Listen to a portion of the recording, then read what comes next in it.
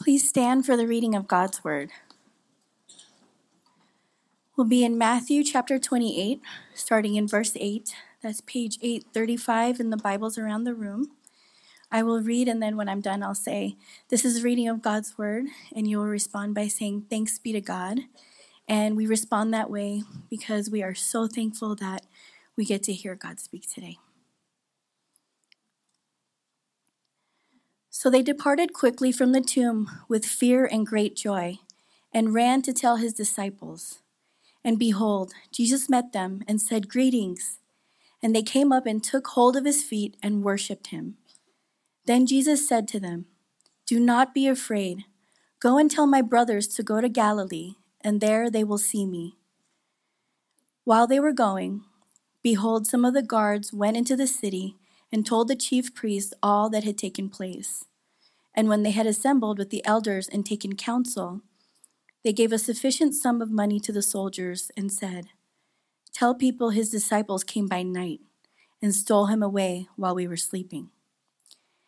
And if this comes to the governor's ears, we will satisfy him and keep you out of trouble." So they took the money and did as they were directed. And this story has been spread among the Jews to this day. Now the 11 disciples went to Galilee, to the mountain to which Jesus had directed them. And when they saw him, they worshipped him, but some doubted.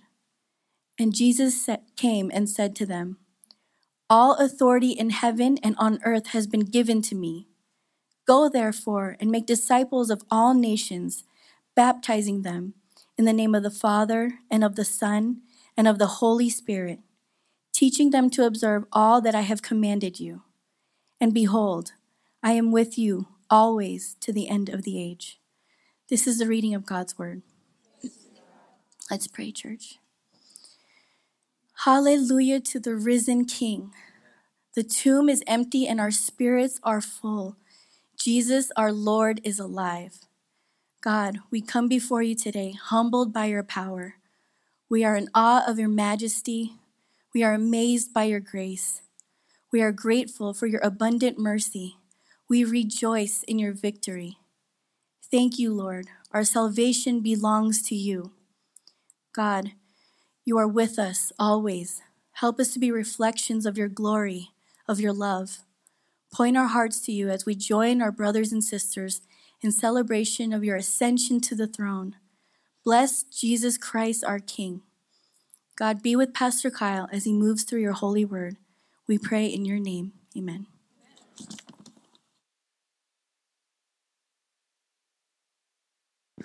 Happy Easter. He is risen, church. Good morning. My name is Kyle. If you're a guest with us, welcome to Living Stones. It's an honor to have you here. We're about to go through the Bible because at this church, that's what we love to do. And if you don't have a Bible open, grab one of the ones we set around the room and open it up to Matthew chapter 28. It's going to be on page 835 on the Bibles we set around the room. And we're going to be starting in 28, verse 1. And if you're new to the Bible, the large numbers are the chapters, the small numbers are the verses. Also, if you're new to church, you might be wondering, why are we doing this whole singing thing? Why are people raising their hands? Might feel a little weird and awkward for you. But what that is simply this. Music is the language of the heart. And so when Christians sing to God, we're giving God our heart. When we're raising our hands, we're not trying to air out our armpits or raise the roof or anything like that. We're simply giving praise to the one whom we believe is worthy of all praise. And so for the last week, this last Holy Week, starting last Sunday, we've been asking the question, who does the Bible say Jesus is? Who is the real Jesus? On Palm Sunday, we discovered that Jesus is the prophet.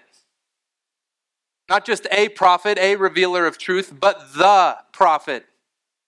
The prophet who was promised to be greater than Moses. The prophet who, kind of like Moses, would meet with God face to face, though he had been meeting with God face to face for all eternity. He is the prophet in that he is the Word of God. Sally Lloyd-Jones says in the children's Jesus Storybook Bible, she says, Jesus is the Word of God, meaning he is everything God wanted to communicate to a man in a person. Therefore, we listen to him. On Friday, we realized that Jesus is the criminal. Not that he is a criminal for the things that he's done, but he who knew no sin became sin so that we could become the righteousness of God. He hung on the cross as a substitute criminal. The sins of humanity, the sins of those who would believe in him were laid upon his shoulders. He had done nothing wrong, but he substituted himself for us. And because of that, we are thankful for him. But if all you have is a Jesus who is a good teacher and a revealer of truth and another man who died, he's no different than any other religious teacher. But what makes Jesus so different? Easter Sunday. Because he rose from the grave.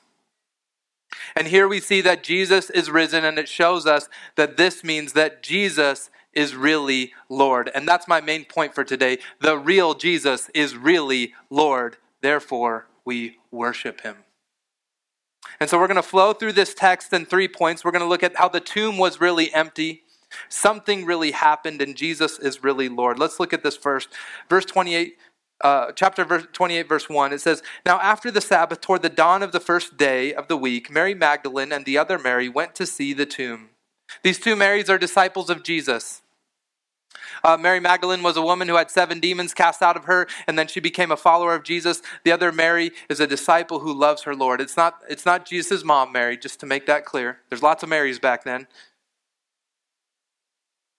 But they come to the tomb. Now, these two women had been there when Jesus died. They saw him take his last breath. They helped him get him down off the cross. They saw him being put where he was laid in the grave.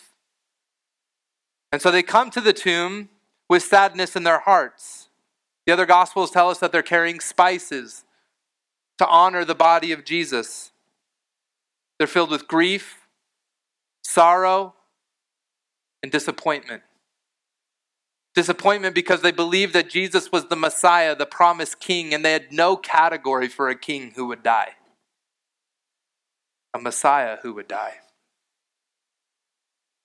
And when they get there, they see something amazing. Verse 2, "And behold, there was a great earthquake, for an angel of the Lord descended from heaven and came and rolled back the stone and sat on it. His appearance was like lightning, and his clothing was white as snow." Imagine that. They're there, they're sad, they're carrying spices, and then all of a sudden an earthquake. Now this is significant because Jesus on Palm Sunday, when he was riding out of town and people were praising him, the Pharisees said, "Shut the people up." And he said, "If you shut them up, the very stones will cry out." And what do we see here happening as the earthquake happens? The stones are crying out. And then an angel sits on top of the stone that he rolled away. He sits there. Now here's what you have to understand. Every time that angels are revealed in the Bible, they only show up when God is about to reveal in a special way his glory. And his appearance his clothing was whiter than any bleach could make it, and his appearance was like lightning. He was a warrior of light. Now, I don't know what you think of when you think of angels. Maybe you think of pretty women with wings. Maybe you think of fat little babies with wings. But angels in the Bible are warriors of light. And he sits on this stone, and any first century person would have understood that this is a symbol of victory and triumph. And what he's displaying for us is that heaven has broken through and God has triumphed over death. In verse 4, "And for the fear of him, guards trembled and became like dead men. But the angel said to the women, 'Do not be afraid, for I know that you seek Jesus who was crucified. He is not here, for he has risen, as he said. Come and see the place where he lay.'" The angel said to them, "He's not here. This is a tomb. Tombs are for dead people, and Jesus is not dead. He is risen. He was dead, but he's not dead anymore. He is risen, and he did this as he said." Jesus had proclaimed very clearly Jesus would die and then 3 days later be raised from the grave. They thought it was another teaching of Jesus, another parable that they didn't quite understand, but it really happened. And the angel says to them, come and see.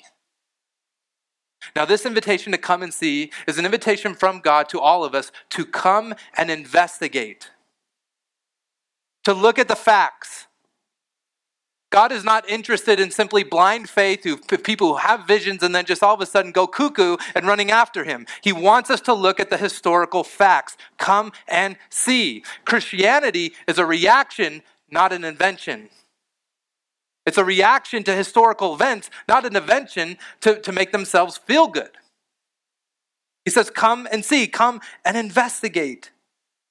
And then he says in verse 7, then go quickly and tell his disciples that he is risen from the dead, and behold, he is going before you to Galilee. There you will see him. So this is what he says, come and see, be changed, then go and tell. That's what Christianity is all about. Come and see, go and tell. Many people think that Christianity is about rule following and keeping up impeccable religious performance as if you could please and impress God, like you could really impress God. God is not impressed by you. Nobody's impressed by you. God is not impressed by you. But you are loved by him. And he's done great things for you. Christianity is not as much about what we do for God. It's about coming and seeing what God has done for us and then being changed by that and going into the world and proclaiming that to the world. And he says, go and tell the other disciples that we're not supposed to just proclaim this to people who don't know it already. We're also supposed to proclaim it to those who do as a reminder and encouragement that God has broken through and done something awesome. And in verse 8, it says, so they departed quickly from the tomb with fear and great joy and ran to tell his disciples. So they came to the tomb with grief and sorrow and disappointment, but they leave running away with fear and great joy. Everything changed for them this morning. What a difference the empty tomb will make in your life. Everything changed. They had fear. Now, this is not the kind of fear that an abused dog has because its master is being malicious. It's the kind of fear that somebody has when they encounter something so glorious, so powerful that they just feel impotent and small and vulnerable and exposed, but also loved at the same time. 2 years ago, I went backpacking with my son and some friends, and the men, we were men. We didn't have tents. We stayed out underneath the stars. And I woke up in the middle of the night at 2 a.m. and I just remember there was no moon, and I just looked up and I saw the millions and millions and millions and millions of stars. And I started to tremble because I realized how small I was, but I also felt loved. Because I knew that on the other end of all those stars, there's the God holding the galaxies together, and he died for me. It is fear and joy mixed together at the same time, and that's what they had. And the joy that they had was because if Jesus really is alive, then the implications are massive. It means that he's done the impossible. Every wild claim that the Bible makes about Jesus, every wild claim that Jesus made about himself in the resurrection has proven to be true. Growing up, when somebody would say something crazy, we would say, prove it. In high school, we had friends that I can dunk a basketball. We would say, prove it. And if there was no basketball hoop or basketball around, we would try to find something that was about 10 and a half feet and say, jump up there and touch that, and that'll prove that you can dunk a basketball. And if they could, we'd say, okay, you proved it.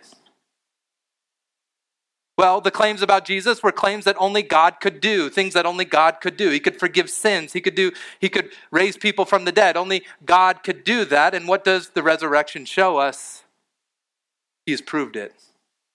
So the implications are massive. It means that he really is the Lamb of God who takes away the sins of the world. On Friday, he made the payment for our sins. On Sunday, the check cleared. On Sunday, he proved that his bank account was deep enough. He really is the Messiah, the Son of David, whose kingdom has no end. All other kingdoms die and they go to the grave, but Jesus resurrected from the grave and proves to be the King of Kings. And what this meant for these two disciples, it meant this, that they had abandoned everything and they weren't crazy. Because Jesus really is the promised Messiah. It means he really is the door and the access point to God. On Thursday night, he told his disciples, I am the way, the truth, and the life. Nobody can come to the Father except through me.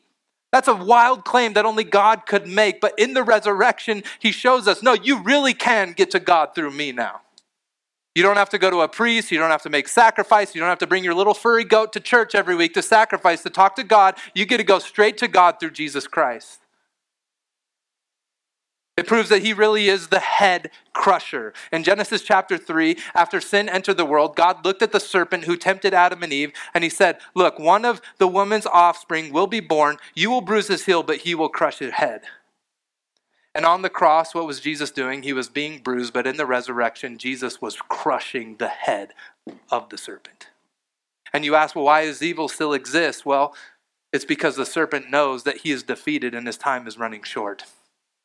He's like a snake or a dragon whose head is crushed, but he's still whipping around his tail with great fury. Your enemy has been defeated. And then lastly, he shows that he really is the resurrection and the life. He said this to his disciples. He said, I am the resurrection and the life. Whoever believes in me, though he die, yet shall live. And what this means for us is it means that death does not have to have the final word over your life. As a musician ambassador says, now because of the resurrection, death is just a comma. It's no longer a period. It doesn't have to have the final word. And so they left with great joy, and they're going to tell the disciples. And then it says in verse 9, and behold, Jesus met them and said, greetings. Now this is so funny to me because I wonder if Jesus was like hiding in the bushes the whole time. Have you ever been to San Francisco and there's the Bushman down by the wharf? He like jumps out and scares you. That's what I kind of picture Jesus doing here. Jumping out. Greetings! And this word greetings means hello with exceeding joy.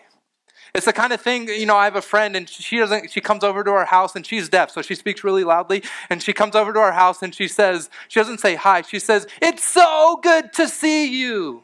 It's the kind of greeting that can make a sad day turn around. And it was so good to see him.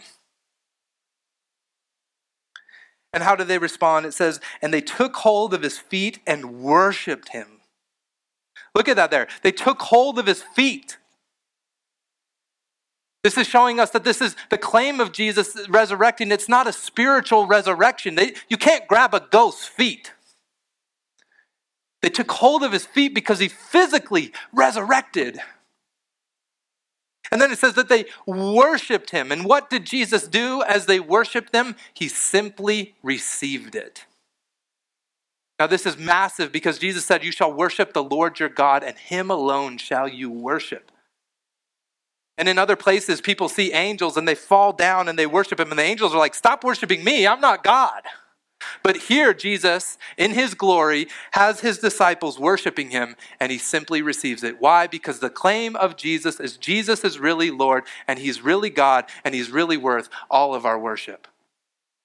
And he says to them in verse 10, then he said to them, do not be afraid. Go and tell my brothers to go to Galilee, and they will see me. Go and tell my brothers. So here you see again, come and see, go and tell. And what does he say? Go and tell my brothers. Now this phrase is pregnant with grace and kindness and mercy and love toward his disciples. Why? Who were the brothers? The 11 disciples. And what did they do to him on Thursday night? They all abandoned him. They had all told him, hey, if something goes down, we'll die for you. But when the trial came and the soldiers came, they all fled. The sheep abandoned their shepherd. But here the risen Lord shows us that he's a shepherd who will never abandon his sheep.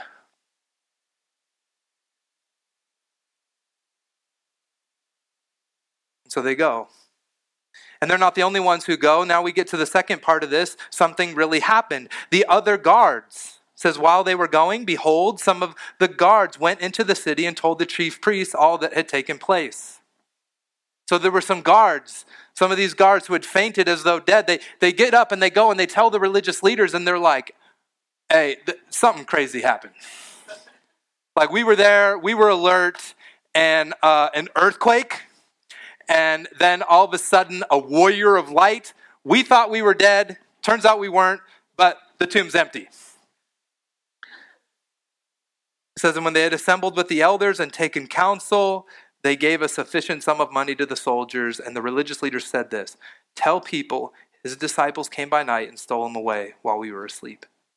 And if this comes to the governor's ears, we will satisfy him and keep you out of trouble." So they took the money and did as they were directed, and this story has been spread among the Jews to this day. So something really happened. Because you see in this paragraph, neither the guards nor the religious leaders denied the empty tomb. And the word of the empty tomb spread. And if the tomb wasn't really empty, all the religious leaders and soldiers had to do was dig up the body of Jesus and be like, "No, he's right here." But they couldn't do it. Why? Because Jesus is alive. The tomb was really empty. Something really happened. And so what I think Matthew is trying to do in a very gentle and storytelling way, he's saying to us, look, there's two types of people in this world. There are those who will hear the facts of the empty tomb and investigate what it means for their life. And then there are those who will hear the facts of the empty tomb and ignore them and live a lie. And he shows us the two temptations that would cause us to live a lie and to reject the facts of the empty tomb. The first temptation is power and control. The Pharisees, the religious leaders and chief priests, they didn't want to admit that Jesus was alive because then they would have to admit that they were wrong. They would have to stop asking people to follow them, and they would have to say, look, we all together need to follow Jesus. He's the Lord, not us. And they didn't want to give up power and control. They loved the power and control of their own life. And then the soldiers were paid off. And the leaders said to them, and if this comes to the governor's ears and there's any trouble, we'll take care of it. We'll give you comfort. And they were willing to ignore the facts and live a lie for the sake of money and comfort. Because if Jesus really was alive, they would have to admit that there's something more going on than just our present life, and there's something more going on than our pleasure and our comfort and our money. We have to accept a bigger narrative going on, but it was the very thing that they were unwilling to do. And so in telling us this, Matthew is challenging us, how will we respond? Are you going to worship Jesus as Lord, or are you going to live a lie because you love power and control and you love the comforts of this life? And so now we get to the last thing. Jesus is really Lord. Verse 16. Now the 11 disciples went to Galilee. This is several weeks later. Galilee is about 80 miles north of Jerusalem. They went to the mountain to which Jesus has directed them in verse 17. And when they saw him, they worshiped him, but some doubted. Don't you love that? They see the risen Jesus in the flesh. Some of the disciples are worshiping him. And then some are like, yeah, I don't know if I still believe. Like some of us in here are like, you know what? If God showed up in this church right now, I would believe. You'd probably still doubt. Now, this doubt is not an absolute rejection of Jesus, but rather it is a hesitation because the fact of the resurrection is so out of this world. And what it shows for us is this, is that doubt is an experience, it's a normal experience of being a Christian and being a human in this world. And it also shows us that God is not afraid of our doubt. And it also shows us that this story must be true, because if the disciples were trying to fabricate a conspiracy to create a new religion, they wouldn't have written in that they doubted. But look at what happens next. And Jesus came to them. He came both to those who were worshiping fully and those who had hesitation in his heart. Why? Because Jesus' love for you has nothing to do with your present emotion towards him. And he says to them this wild claim, all authority in heaven and on earth has been given to me. Not some authority, all authority. All authority. It's common to believe that there's this forces of good and evil in this world, and they're equal and opposing forces, kind of like a yin and a yang. And you see it in movies like Star Wars, and the world's just trying to seek balance. But they're equal opposing forces. Like there's Jesus who is good, and then there's evil, and they're just duking it out into the end, and we're not sure really who's going to win. But Jesus is like, that stuff is hocus pocus. All authority has been given to me. I am victorious over all. I am king over all. Every angel, every demon, Satan himself will bow to me. I'm authority over everything invisible. I'm authority over everything visible. I'm authority over the galaxies and the planets and the stars and the moons and the meteorites. I'm the authority over every microorganism in the ocean. I'm the authority over every atom, every subatomic particle, every electron, every proton, every neutron. I'm the authority over it all. I'm the authority over every raindrop, every snowflake. I'm the authority over every storm, every hurricane, every black hole, everything that could possibly scare us. I'm the authority over your health. I'm the authority over your life, your breath, your heartbeat. I'm the authority over your death. He says also, I'm the authority over every king, every ruler, every emperor. Caesar is not Lord of all. I am Lord of all. All the powers of the world combined together do not equal the authority of Jesus Christ. And that means too this, he's the authority over every aspect of your life. He's the authority over the words you speak, the hairs on your head, or the lack of hairs on your head. He's the authority over the things you do in public and the things you do in private. He's the authority over all of your relationships. He's the authority over how you work and what your hobbies are. He's the authority over your family and your kids. He's the authority over all of your conflict and all of your times of joy. He's the authority over every second of your life. And I say that, not that he's going to prevent you from doing things that are against his will, but at the end of the day, you're not going to stand before the judgment seat of God and give an account and be measured by your authority. You will be measured by his authority. He is Lord of all. I like how Abraham Kuyper, he says it like this. He says, there's not a square inch in the whole domain of our human existence over which Christ, who is sovereign over all, does not cry, mine. And this is huge, and it's massive. C.S. Lewis says it like this. It's going to be on the screen. He says, I'm trying here to prevent anyone saying the really foolish thing that people often say about him. I'm ready to accept Jesus as a great moral teacher, but I do not accept his claim to be God. That's the one thing we must not say. A man who is merely a man and said the sort of things Jesus said would not be a great moral teacher. He would either be a lunatic on the level of a man who says he's a poached egg, or else he would be the devil of hell. You must make your choice. Either this man was and is the Son of God, or else a madman or something worse. You can shut him up a fool, you can spit at him and kill him as a demon, or you can fall at his feet and call him Lord and God. But let us not come with any patronizing nonsense about his being a great human teacher. He has not left that open to us. He did not intend to.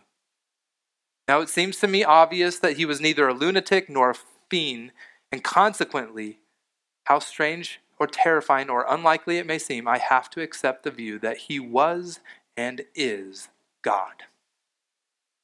The real Jesus is really Lord, and this is what he claims. And this is why it's so significant.